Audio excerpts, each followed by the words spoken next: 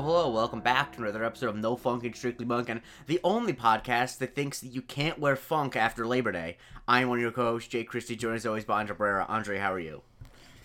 Hey Jake, I'm good, man. How are you doing? I'm doing well. I'm doing better than Monk was when he got his badge back, let me tell you that. Yeah, no, it was, I'm glad that, I like the episode a lot, but I do kind of wish it didn't happen, like, right at the end, right before. I mean, yes, but I think it's kind of the loose end they need to tie up, just generally. Like, I think that they needed to actually explore it. And the thing I like about it, because we joked about it a lot, because obviously in the beginning of the show is much more about him wanting his badge back. Mm-hmm. I feel like we kept joking about how, like, it actually would suck. He wouldn't, it would not work out well. And I do like that the episode, because I feel like another version of this show, the finale involves him getting his badge back in the stories, and then he became a cop for the rest of the time, you know what I mean?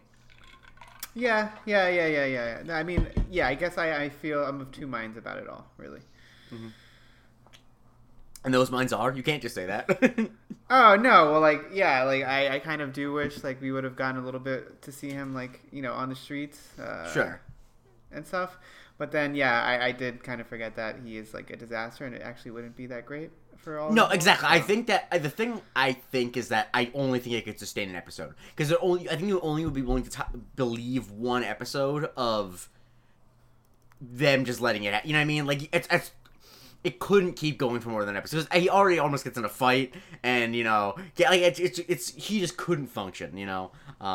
As a police officer, but we'll get to that. Let's start off with Staubauer and Disher in Summer's office, and they're waiting for Monk to come in because they have an announcement to make. Yeah, they have an announcement, and obviously it's going to be taken the wrong way on purpose for comedic effect. But basically, they're there to tell him that I guess the mayor and a review committee or something. Yeah, the review board. Yeah. Yeah, they met about Monk's case again, and they decided they don't want him to be. They don't want him to be a consultant anymore. But Monk, immediately leaves upon hearing this, but he's not there to hear the rest of it, which is basically that they don't want him as a consultant because they want him back in. Mm-hmm. Yeah, it's very much a Steinmeier should have saw that coming. Like, that's just, don't be coy. It's good news. It's honestly kind of like the literal doctor on Arrested Development with your son is all right. Oh, thank God. Oh no, he lost his left hand, so he's all right. Don't be literal. Just say what you mean. And he was attacked by a loose seal. Oh man, great stuff. And so Disher pulls. He has a box, and in the box, what's in the box? In the box is a badge. Yeah, his badge is back, and he's ready. It seems like he's ready. And so it's bittersweet because it's like, yeah, man, like finally, like our boy is back. The boys are back in town, but yeah, I mean, we know there's 2 episodes left, so we're not. It's gonna be short-lived joy. And I think the whole thing is, I think that the spiel that Dr. Bell goes on is, I think, correct in that Monk. The idea of becoming a cop again was obviously much more important than actually the reality of it. You know what I mean? Because I think that they don't really explore it, and they don't have to explore it the next episode because the next episode's about the end. But the thing that's interesting to me is about how it's clear that the reason why Monk wanted to be a cop again is not because he wanted to do the things that cops do. It's because he wanted to feel like he was back to normal. You know what I mean? That was the one part of his life that he couldn't get back to some normalcy on. And then when he sees it, it's like, oh no, he realizes he doesn't actually need it, which I think is very. They don't, like I said, they don't explore it a lot, but I think is a good thing to tie up in the last season. Yeah, and Dr. Bell puts it like pretty succinctly when he. Yeah, later and we'll get to it. Yeah, but everyone in the station is cheering for him because they're all rooting for him. Because even though he's a nightmare, he is the best detective alive. So, he says, "Welcome back, detective." Cut the theme song. Cut back. He's getting ready for work. He's got roll call at 8:30. Yeah, he's very excited, and he's like, it's kind of like how excited he was. Like a few episodes. What was he gonna do? It wasn't the camping one, right? No, what was he doing a few episodes ago that he was super excited about? There was the bit where... it was about before he was going to get to the review board. Yeah. Exactly, yeah. So he thinks he's dreaming, so he pinches Natalie, which I think is a good bit. But and he first forgets his lunch, then his gun. But there's a little note about the gun. Natalie, that she shined all the bullets? She polished the bullets. You don't want to get killed. Yeah, Dirty Harry definitely worked in the Bay Area, but this is no Dirty Harry. Dirty Harry purposely put like staph infection on his bullets. Did he really? No, but you know, okay. It doesn't sound not incorrect, you know. I've never seen the movie, so I can't. Neither have I. Yeah, it's one of those. There's certain types of movies that, like, I understand that they're classics or whatever, but when it's like a police officer paints outside the law, it's like, no, I'm okay. I don't need it. I don't enough. Yeah. It's like I've seen the news. Anyway, he's Detective First Class Agent Monk, which is nice because I think you can imagine a version of this where he gets to be a cop again, but he has to be like a beat cop, and I just don't think it'd be funny. And Monk stops in the doorway though because he realizes that he's gonna miss Natalie. Yeah, I guess, her services are no longer needed. And yeah, it's so weird because I kind of know that it's not going to last, so I can't like actually be sad about it. But I know that that's what they're going for. Of course. Well, yeah, exactly. Of course. And she tries to do the whole thing of like, this isn't goodbye. We'll talk all the time, which, it wasn't true when certain high school friends said it, and it's not true than Natalie saying it. But he ends up, she also mentions that she has an interview with Jim Paxton, who is apparently a concert promoter. Yeah, he's Bill Paxton's brother. He made it real big in the record industry, and it's actually the alter ego of Major League Baseball pitcher James Paxton. Okay, the maple leaf, the big exactly. Something like that. I don't know. I just know that he's a guy and he's Canadian. But yeah. So they give a hug, and then Monk goes into work. He's coming in. He's at roll call. and he's wearing a tie with his suit. He's looking good. And he sits down at roll call, and he's so happy. And Stoudemire has an announcement that he announces to the whole crew. Yeah, Special Detective Monk. Back on the force. It's Detective First Class. Yeah, Detective First Class. So he's back, and everyone seems pretty like stoked for him. I'm sure they're aware of his idiosyncrasies, but they're excited for him to be back. But it doesn't last very long before Stott already wants to fucking murder him. Yeah, well, first and foremost, Monk gets up to give a speech, and then Stoudemire says, "You don't have to give a speech," and I love the way Tony Shalhoub delivers. Oh, thank God. But yeah, they're talking about the pickaxe killer, which Randy wants to call the Gold Rush killer. And I'm going to be honest with you, I'm firmly on Randy's side here. The Gold Rush killer is much cooler. Because it's in San Francisco. If you're a pickaxe killer in, Kalamazoo, Michigan, fine, you're the pickaxe killer. But if you're a pickaxe killer in San Francisco, you got to be the Gold Rush killer. Yeah, I almost want to say that there already is a Gold Rush killer. Is there not? There's the Golden State Killer. Oh, that's what I'm thinking of. Yeah. That was the one that they caught because of that one book written by Patton Oswalt's late wife. Right. Yeah. So, apparently they caught a break with a witness who lived down the hall from the last victim. He's very short, late 30s, early 40s, drives a station wagon. And Stoudemire hands out a piece of paper and says, "Monk, take one and pass it." And he should have known, that this was not going to go well, but it doesn't go well. Yeah, he's like too busy packing it in on both sides to make sure that they're like even and all this crap, and it's annoying. Not too long, however, and eventually, Stott gives the marching orders to everybody. He takes one of the papers, he hands it out, start working on looking at hardware stores within the next 20 miles and all this crap, and yeah, a pickaxe also is like a horrible way to murder someone, like, because you got to get so much force on the swing in order to, like, make good contact.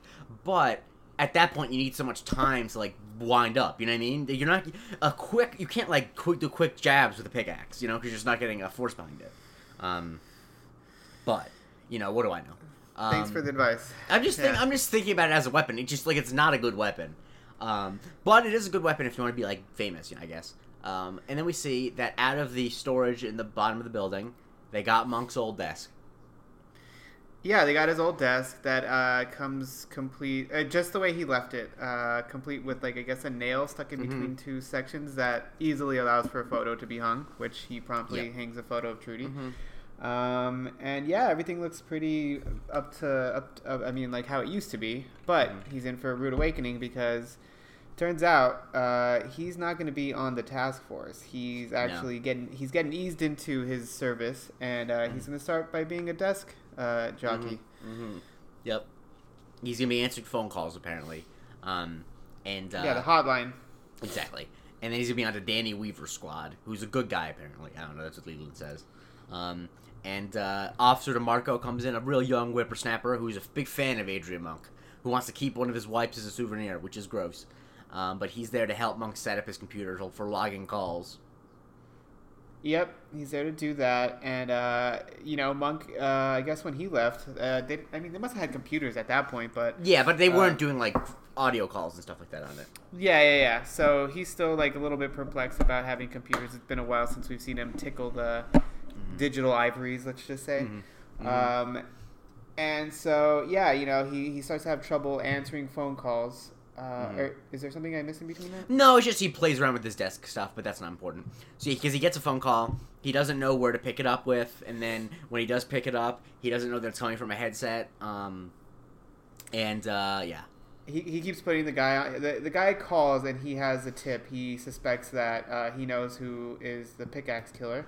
And Monk keeps like putting him on hold and writing down little details at a time. And in the middle of this whole phone call, DeMarco comes in and breaks the news that apparently the pickaxe killer has been found. Apparently some window washer saw him and flagged down a traffic cop. His name is Richard Mathis. And people can finally rest easy. Yeah. Honestly, at this point, I was kind of convinced that it was just going to be like that wasn't going to be the case. That it wasn't him. It wasn't going to be him. Actually, at this point, I kind of suspected that it was DeMarco. Because the problem with shows like this is that if you introduce a character, odds are they're going to be involved somehow. Yeah. Exactly. So Monk is in a bar with his squad. They're talking about how they found the murder weapon in the car, and of course Monk is drinking a ginger ale. What was that supposed to mean? What? Oh, because he's at a bar? Because he's not. No, I'm saying because he's not drinking alcohol. I'm just pointing that out. There's no shame in drinking. He should have drank a cranberry juice. Was he on his period? Sorry, I had to. I mean, it's the departed, whatever. Then when the waitress walks away, the two guys leer at her because they're disgusting. Even if they weren't cops, they'd still be pigs. And they say that's what we call a real woman. And Monk says, "You can tell, no Adam's apple." Yeah, and they give him a hearty guffaw at first, and he says it again, and not so much anymore. Yeah, definitely. The worst person to be around is the person who says one funny thing a year, and when they do, they keep repeating. Guilty as charged. No, I'm not talking about people like you don't fall. I'm talking about people who are like legit, like completely socially oblivious, and it just the type of people you don't invite to events. Anyway, so they bring up the guy at this press conference watching on TV. They bring up the real hero, Mikhail Alvanev, who saw the green station wagon circling on Jefferson Square when he was window washing. You know what the weird thing is about this scene is on Amazon Prime. For whatever reason, it keeps changing his name in the closed captioning to Manny Alvarez. Damn. Maybe. And I was just like, what the fuck? You know what? Either that's just someone being dumb, or they might have written it as Manny Alvarez and then changed it sometime later. Because a lot of times they'll give the closed captions. A lot of times will be based off of scripts as opposed to the actual transcript. Okay. Well, but yeah, that is interesting. I actually don't watch the closed captions on. Not that I don't have anything opposed to it. I just am because I read really fast, and so I read the end of the line before the line's over, and I hate that. Yeah. Anyway, apparently he got a $500,000 reward. They're like, he's got to quit his job. And I obviously, I think we both would too if we got a $500,000 reward. To be frank, if I would quit my job. I don't know if I would. Well, no, I would only, I think just because I have things I would want to do, Like, Yeah, I would quit my job. yeah. If I got, like, a $50,000 reward, I would quit my job, because if I get have an excuse to be able to, like, take a year off and work on other stuff, then I absolutely do that, you know? Like, it's not, I'm really just, I joke all the time that I'm just looking for even, like, this, I want to, if I can somehow get income doing creative stuff to, like, live on, like, just barely eke out a living, I'll quit my job. Like, it's just, you know, but anyway. Yeah, I think what I would do if I won 500K, I might quit my job and then get like a not so serious job just to like pass the time, and then go back to school and then study for something that I'm interested in. Yeah, I mean, I think that there definitely are things that, like, yeah, if I didn't have passions outside of, like, you know, my job, I wouldn't immediately quit my job, but because I just wouldn't have anything to do all day. I would just feel a lot more chill at work. Let's just say that. Yeah, I mean, yes, because also if I were to, even if I didn't have passions, I might quit my job and then do something like smaller, or like, you know, maybe work for a nonprofit or something like that. Like, so take a job that I would take if it wasn't a money issue, you know. But anyway, and so he then, Mikhail thanks, he gets a key to the city, and he thanks everyone at Main Street Deli. Then one of the other cops asks Monk how Natalie's doing, because I guess they're aware of Natalie. Also, the one guy, not Louis, the other guy, is played by an actor who feels like he plays cops and, like, other guys who eat pastrami and everything, you know what I mean? Isn't he the cop from The Dark Knight? Also? I'm sure he is. I think he is, and he's just also a cop and everything else. I mean, he's just a cop and everything. Yeah. But, yes, shots to him. But yeah, they mentioned that Natalie's working for the concert promoter, and then we cut to her, and she brings her boss, Jim Paxton, who has a soul patch. I know you clocked that. Yeah. And soul patches are sick, bro. Okay. I mean, why don't you go in then? I mean, you just need to shave some other stuff, and you have it already. You just need to shave the stuff around it. Okay, I just have to say, I'm going through that guy's IMDb. His name is Jack McGee. Mm-hmm. He's from the Bronx. Mm-hmm. And I mean, there's a lot of cop credits for sure, but the funniest one is that he was some guy named Fat Lou in 2011's Drive Angry. Drive Angry 3D? Yeah, Drive Angry. Yes, Yeah, it was. Yeah, in 3D. Yeah. Yeah, that was. I didn't see that one. I didn't see that either. It was in Nicolas Cage, Amber Heard vehicle. But anyway, so heard that. Yep. And so yeah, Natalie brings in some stuff for him, and he asks, "Have you heard the new Coldplay?" And she says no, but he says that she probably should, because of who they're having dinner with that night. They're having dinner with Coldplay. Mm-hmm. Yeah, you know, it's so funny because, like, you know, Coldplay is like cool. I mean, they were fine for a while. Yeah. They have some hits. Like, I don't hate them, but I didn't hate them back in the day. Yeah, but unfortunately, the only thing I ever think about once I hear Coldplay is that joke that you can't really say anymore from the 40-Year-Old Virgin. Right. Yes. Of course. Yeah. That's the first thing that always comes to my head when I hear Coldplay now. Yeah, they definitely, like, I never was a huge fan of the music, but they just got precipitously worse as the 2010s rolled around. Yeah. And Chris Martin just kind of seems like one of those people who is, like, not a... If you were to hang out with him, you'd feel bad about saying you don't like him, because he's probably really nice, but he's just probably so insufferable that you're like, I don't like being around him. He's a really nice guy, but he sucks. I mean, he was married to Gwyneth Paltrow at some point. Yeah, now he's with Dakota Johnson. Is he really? Yeah, they've been together for, like, honestly, like, probably 5 years at this point. They've been together for a while. Did not know that. Yeah. And she's great. I mean, she's one. It seems like one of the best celebrities alive. So that's why I guess that kind of gives him points. Clearly, he can't suck that much. Why? Because she roasted fucking Ellen? That, like, I just honestly just the vibes. Also, there's a bunch of other stories like that. You know, where she once confronted one of her neighbors about getting her pickup truck towed at, like, a Hollywood party. You know, good stuff. Okay. You know. Anyway, so apparently he has a private plane too, which just feels unreasonable. Private planes are completely. You got to be so rich for a private plane to be worth it. That's, I think, one of the biggest misconceptions about rich and famous people is that, like, even, like, you know, anyone could have a private plane. Yeah, I think people think that, like, if you're an A-lister, you own a private plane, but it's like, no, only, like, 100 millionaires own private planes, because it's so much upkeep and so much shit, like, it's just not worth it, you know? Yeah, it's like when you're, like, barely a millionaire and people always tell you not to get a boat because it's too much upkeep. It's like, you know what the joke is about boats? This is the thing you hear a lot in Florida. You know what the best 2 days of a boat owner's life are? When you take it out and when you cover it up? No, they buy the boat, they sell the boat.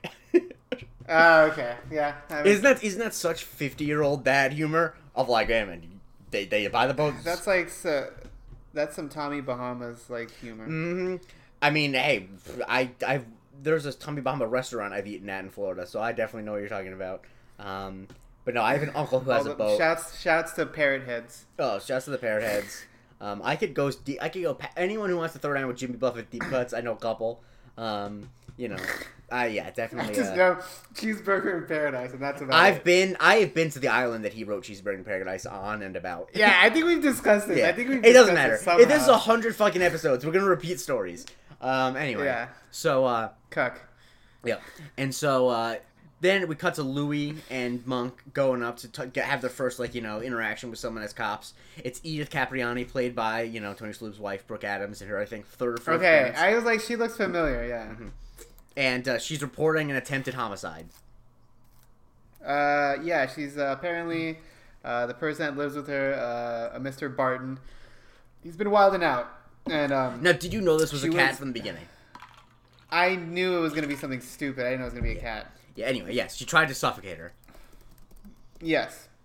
And, of course, they're not aware that it's a cat at first. Mm-hmm. So, Doyle, his partner, takes the coward's way out and basically says, Monk, you go in through the front and I'll take the back. And, it's kind of jarring, again, to see Monk carrying the biscuit on him and, having to be they'll let anyone carry biscuits out, Yeah. So he gets to the front door, and at first he tries the leg kick in. Mm-hmm. Doesn't work. Then he tries it with his shoulder, and then he tries a little bit more of a conventional method, which is, turn the handle. Maybe it'll just be open. Mm-hmm. And sure enough, it is. Uh-huh. And doesn't seem to be anybody home, but there's a cat on the coffee table, and, that's when Edith comes in and says, no, don't shoot him. Mm-hmm. And turns out Mr. Bard is a cat. So then Monk, he's kind of disappointed, and he looks out the window and he sees the Berkman building, which was the building that Mikhail says he was window washing when he saw the pickaxe killer, which is strange, Monk clocks that in his mind. And then we cut to the gun range, where, of course, Monk is picking up the shells, and he has a thought about Mikhail Alvanev.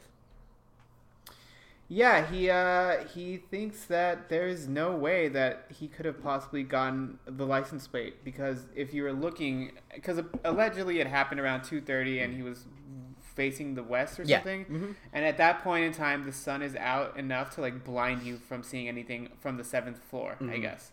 Yeah.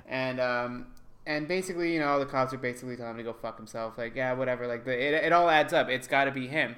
And Monk's not disputing that. He's just disputing the fact that there's no way that Alvanov could have seen that. Exactly. And they tell him to let it go, and he has a hard time doing that. And they say he's jealous because they didn't need him to solve it. So he says he's letting it go, but of course he obviously doesn't.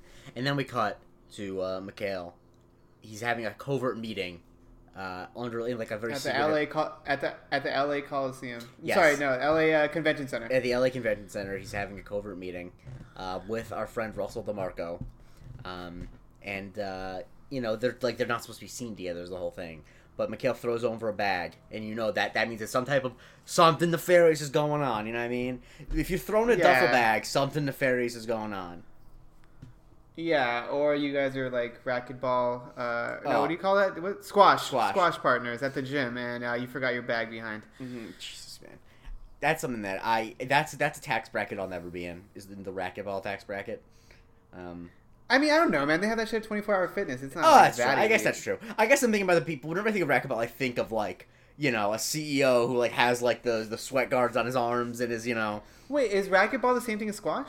They're the same. I think they're played in the same place. They're played in the squash. I think is definitely for richer rooms? people. But yeah, I think they're played in the same room. I'm not 100% sure what the difference is because I didn't grow up in that tax bracket.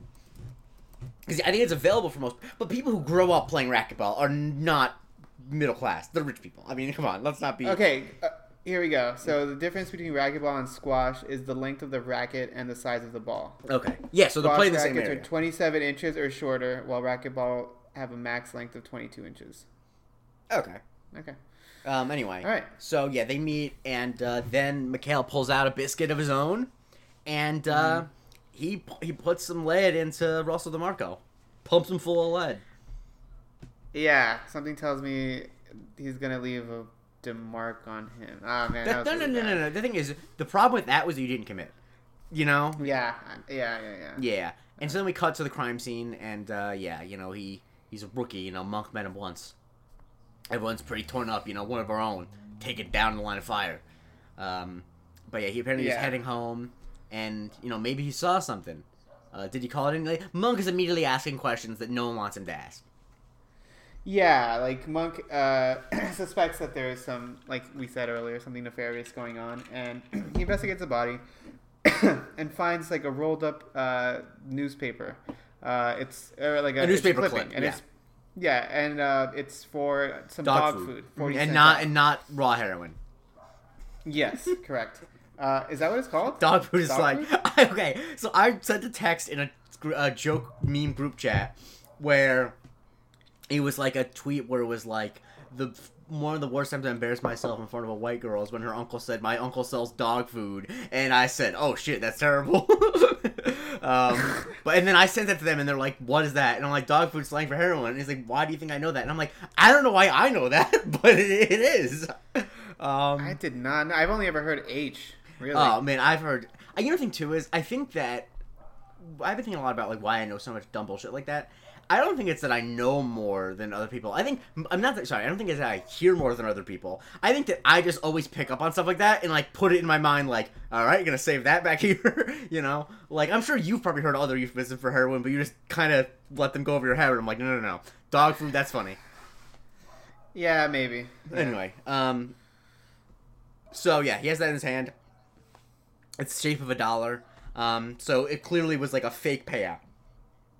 Yeah. It seems like it was used as a distraction, and unfortunately, our young Russell DeMarco is he's dead now. I once cut up pieces of paper in the shape of money. By the way, it's annoying. It's a tedious process. Because I had a friend of mine was doing a bit where it was one of my older brother's friends, who's now one of my good friends. He kept saying, because when he moved up to New York, he kept saying that whenever he saw me in New York, on the street, he was gonna mug me. And I'm like, dude, what the fuck are you doing? So then when I met up with him one day at a bar, and I knew he was gonna say it. And he's like, Jake, I'm gonna mug you. I'm like, you know what, David? You want to mug me? Here, take it. And I open up my wallet, I pour it out, and what I had in my wallet was 30 pieces of paper that are shape of money that all said, "Fuck you, David." I mean, that takes a lot of commitment. It was a good bit. Did that. Good bit. And now, it was 4 years ago. We still talk about it. Anyway, so yeah, Monk. Speaking of bits, Reeves he's playing the most important bit that's ever been played in cop shows. He knows that Monk is, suspecting that DeMarco was involved in something, and he tries to put the kibosh on it. I'm gonna just keep saying kibosh. And he's telling him that, this is a brother in blue, like, you better be 100% sure, but basically tells him to fuck off. Yeah. Because blue lives matter. Exactly. That's the whole thing, this definitely doesn't make cops look good, and I'm happy about that. So yeah, if you're not 110% sure, shut your face, he says. And so then we cut back to Edith, who, apparently it's Mr. Lawrence now, who came down for a visit because he wanted milk. And Monk jokingly says, "Oh, is he from Persia?" And no, he's from Burma. And we see Mr. Lawrence, and is Mr. Lawrence a cat? No, but I'm honestly surprised that he's Mr. Lawrence. Yeah, no, I don't think that he doesn't look like a Mr. Lawrence. But he's a crazy Burmese man. Who throws like a chair out a window. Mm-hmm. And you're not for nothing, you technically would say he's from Myanmar now, but whatever, Edith is probably not politically correct. Yeah. And so, we then cut to Monk talking to Natalie on the phone, and it's very clear that they have nothing to talk about. That it was all they don't have there's nothing there for them. Yeah, I mean, their job was, and like being around each other was like their main source of like common ground. Mm-hmm. And aside from that, they're very different people. So I too would struggle. And they're both going, they're both trying to pass it off as if they're happy in their new roles, but it's pretty clear that they're not. Yeah. So we cut to the funeral for DeMarco, and they're Stallman and Disher are looking for Monk, and they can't find him, but he's obviously there because the fruit salad's been separated. Which that's just a funny. It's joke. awake. It's awake. Oh, wake. Sorry, you're right. It was awake. Sorry. Yeah. They go to the because wake. it's at their house, DeMarco's house. Yeah. So I mean, usually when often my families have ever had wakes have always been at the funeral home, but yes, you're right, it is the wake. But so so Stoudemire goes in and they're looking for Monk, and they're like, oh, we don't see him anywhere, but clearly he's there because the fruit salad has all been separated. Yeah, it's just a great joke. I like that. And so they find Monk in the bedroom, and he's talking about how they don't have a dog, and he's really just like not giving up on this, and he didn't let it go. No, and they're telling him like you got to be airtight here. I mean, because he's a cop, And Monk finds in the drawer a passport application, thing for the Cayman Islands. Just a lot of suspicious shit. Then he goes up to the widow, and this is actually just bad. Like, this is rude. I don't like this at all, because she clearly has nothing to do with it, Yeah. And also, the crime that DeMarco committed is really not that bad. No, like, in the grand scheme of things, like, he just, saw an easy payout, and, who amongst us in the same position wouldn't try to come up with something like that? Yeah, it's not... Truly, all he did was just... It's like a minor fraud. I think it's probably a misdemeanor fraud. Like, he would lose his job, obviously, but, like... Right. The only way that this would have been reprehensible is in the time when he caught him. Yeah. And the time when they turned him in. If someone else would have died, then it would have been like, all right. Yeah, that would be a problem. But, like, Anyway, so he asks, are you guys planning a vacation? He asks him questions, and he asks about offshore accounts, and then the other cops come over and are, about to fight him. Understandably, like, just as this is like... Time and a place. I don't care what he did. This is the whole thing about Monk, that he is unable to understand that the truth is not always the most important thing at every given moment. Yeah. And Stoudemire takes him outside because he doesn't want him to get the shit kicked out of him. Which he surely would have.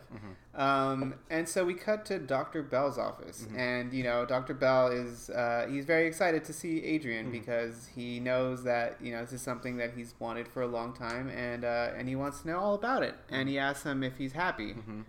And Monk immediately starts overcompensating by saying, yes, why wouldn't I be? It's what I wanted for years. Why would you ask that? You don't think I'm happy? Which, is obviously what you say when you're over the moon. Right. Monk talks about how he's not happy at all. Yeah, he's not happy at all, and, nobody wants to work with him. He can't choose his own cases. Mm-hmm. This is when Dr. Bell tells him that he might have something called aspirational regret. Yeah. And Monk comes upon the realization that he was actually happy before. Mm-hmm. Yeah. And that's the hardest thing, because this is the thing he's wanted his whole life, and, Dr. Bell reminds him that he's changed in all this time, and the department has changed, and it's really hard to go back to something when it's not how you left it. Yeah, exactly. And that he made his own path. That like I said, the idea of getting reinstated was more. It was clear the idea of being reinstated was more important to him than actually being a cop again. You know what I mean? Right. Because even if you watch it, he's mostly talked about the idea of being reinstated, because it's almost the reinstatement is about him being his ability to be normal reaffirmed. He's not really like, oh my god, I just need to get back out on the street again and fight crime. Yeah. And so but Monk's like, I can't quit though, because there's too much riding on it, and I get that. I understand why he would want to quit. Yeah, no, of course. I mean, he got something, and it's a success, and he doesn't want to fail at another thing. Mm-hmm. Yeah. So then we cut back to Monk sitting at his desk while the lights are all out, and Sam, the janitor, comes in, and he's got a box, and I can say it again. Monk asks him, "Hey Sam, what's in the box?" And what's in the box? And the box has DeMarco's, his desk got packed up, so all of his stuff is in there, and Monk goes through it, and he finds his citation book, his logbook, I think. Is that his logbook? But what was weird was that he said he didn't have a logbook earlier. I don't I don't think that those things are supposed to be related, but it's whatever. Okay, I would just say, all right, whatever. And so he goes through it, and he notices, I guess, a page missing or something. Yeah. Yep. And so he starts to, do that trick where you, go over the surface of what it was, and it'll show you what was. I'm glad that you had a hard time writing, because I was trying to write down my notes, and I'm like, how do I write that succinctly? Like retracing. Where you lightly color over an indentation in a piece of paper to show what was written before. And he sees that the license plate that's written down is the same that Mikhail gave. So we then cut to Monk meeting with Mikhail, who is, very friendly when he learns that he's a cop. He's like, my friends, you can join me upstairs. And it's okay for me to do this accent because the guy who plays him is not actually foreign, so he's doing an accent too. That was obvious. Yeah. But Monk's waiting for his partner though. Because he doesn't want to go up. He doesn't want to be there alone. Yeah, Doyle, and we see a little bit later on that Doyle basically has no intentions of meeting him up, or he doesn't give a shit.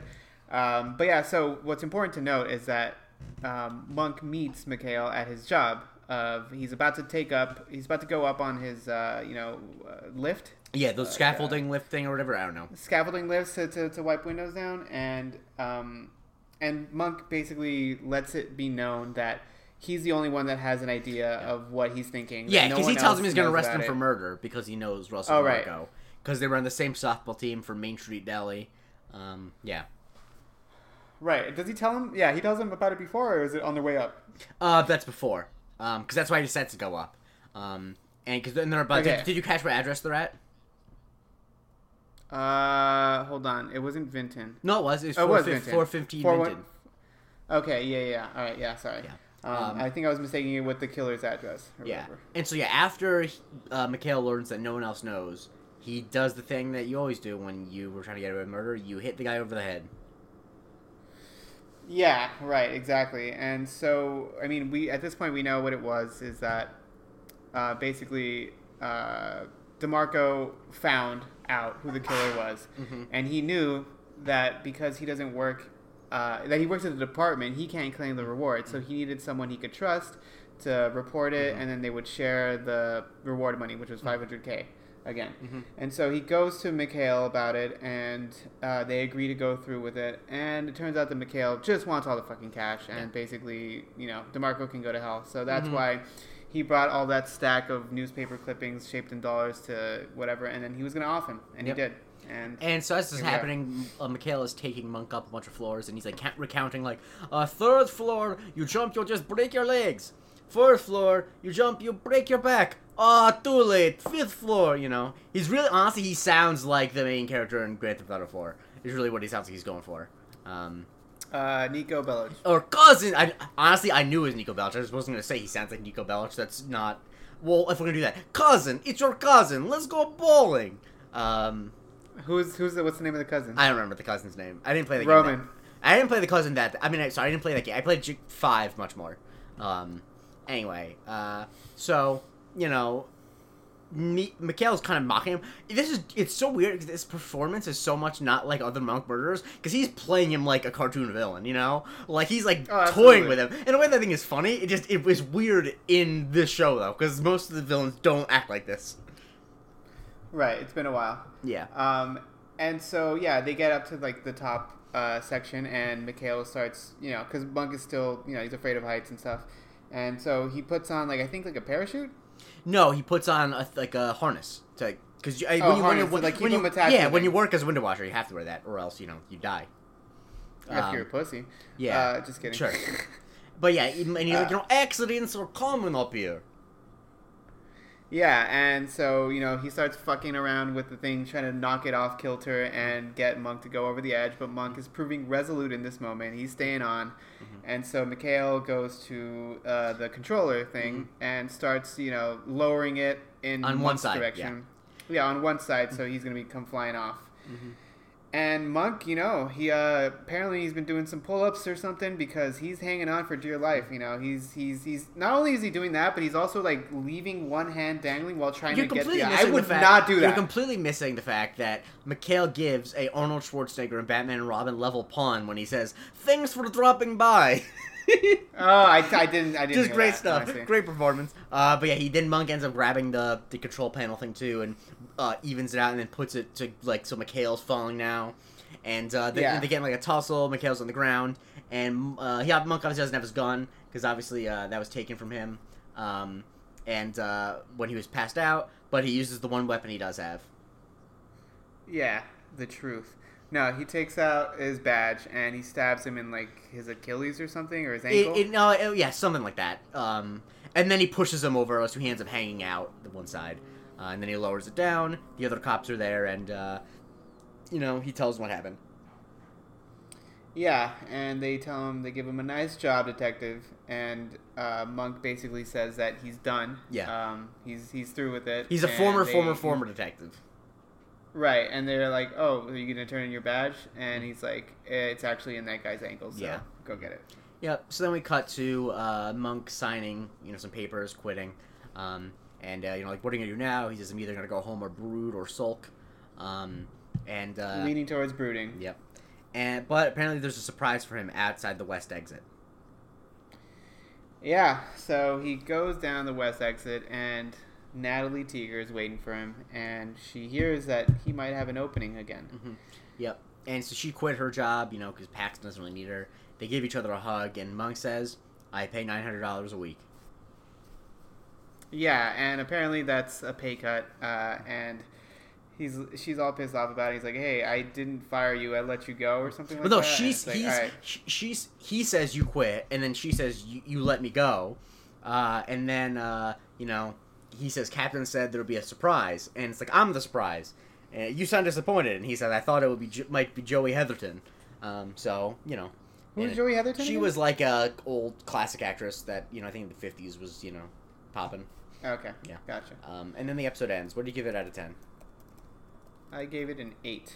I gave it an 8 as well. It's a fun romp. There's some good stuff with it, and it kind of closes this part of the show. Andre, when people follow you on Twitter? You could follow me at Andre Barrera. And you can follow me at the J. Christie. Please review, subscribe, share the show with the biggest Monk fan in your life. And more important, speaking of closing stuff, later this week, we're going to be talking about Mr. Monk in the End, Part 1. Part 1, yeah. So, sorry, programming, we're going to do it in 2 parts. Yeah, because it was intended. Yep. So, tune in as we talk about Mr. Monk in the End, Part 1. Let's get monkey. My only friend, monkey.